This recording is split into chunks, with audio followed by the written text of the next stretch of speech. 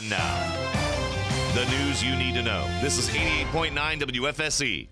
This is WFSC News, bringing you coverage from the campus to around the country and beyond.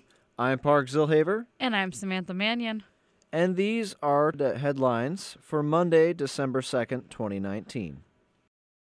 The Edinburgh University Student Government Association will be having its annual holiday party tonight from 7 to 11 p.m.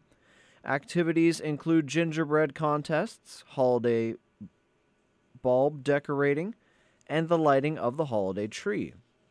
There will be free food and drinks at this event, and the first 500 students will receive free hats and scarves.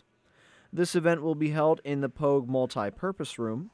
Clubs can visit SGA office on the second floor of Pogue to pick up an ornament for decorating. Edinburgh University's women's basketball team will be playing Walsh University of Ohio tomorrow night at 5:30 p.m.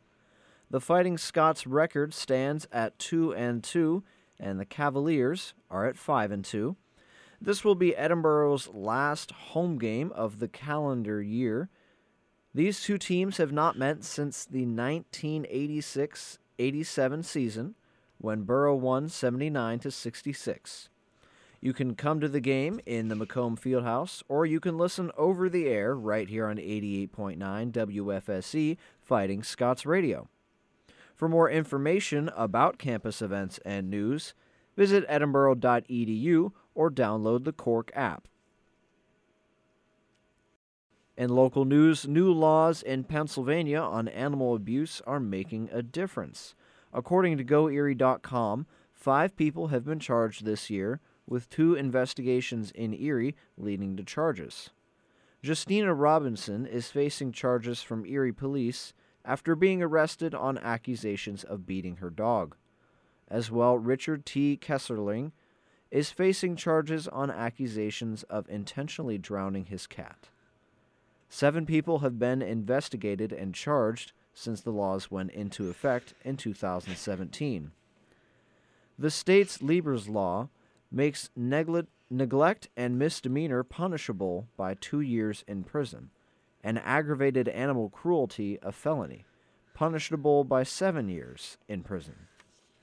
Moving on to national news.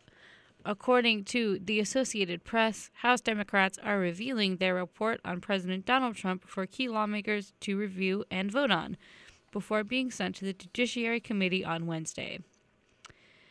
AP also says that this hearing Wednesday, Democrats will focus on proving whether or not Trump abused his power via the Ukraine call and withholding aid for them. The report released to lawmakers today is said to have evidence that he did in fact commit a crime. Moving on to international news, China is suspending U.S. military visits to Hong Kong over new laws.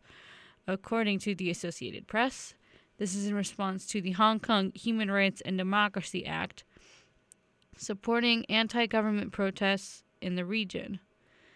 President Donald Trump signed the law last week, issuing sanctions on Chinese and Hong Kong officials and requiring a review of state of trade status.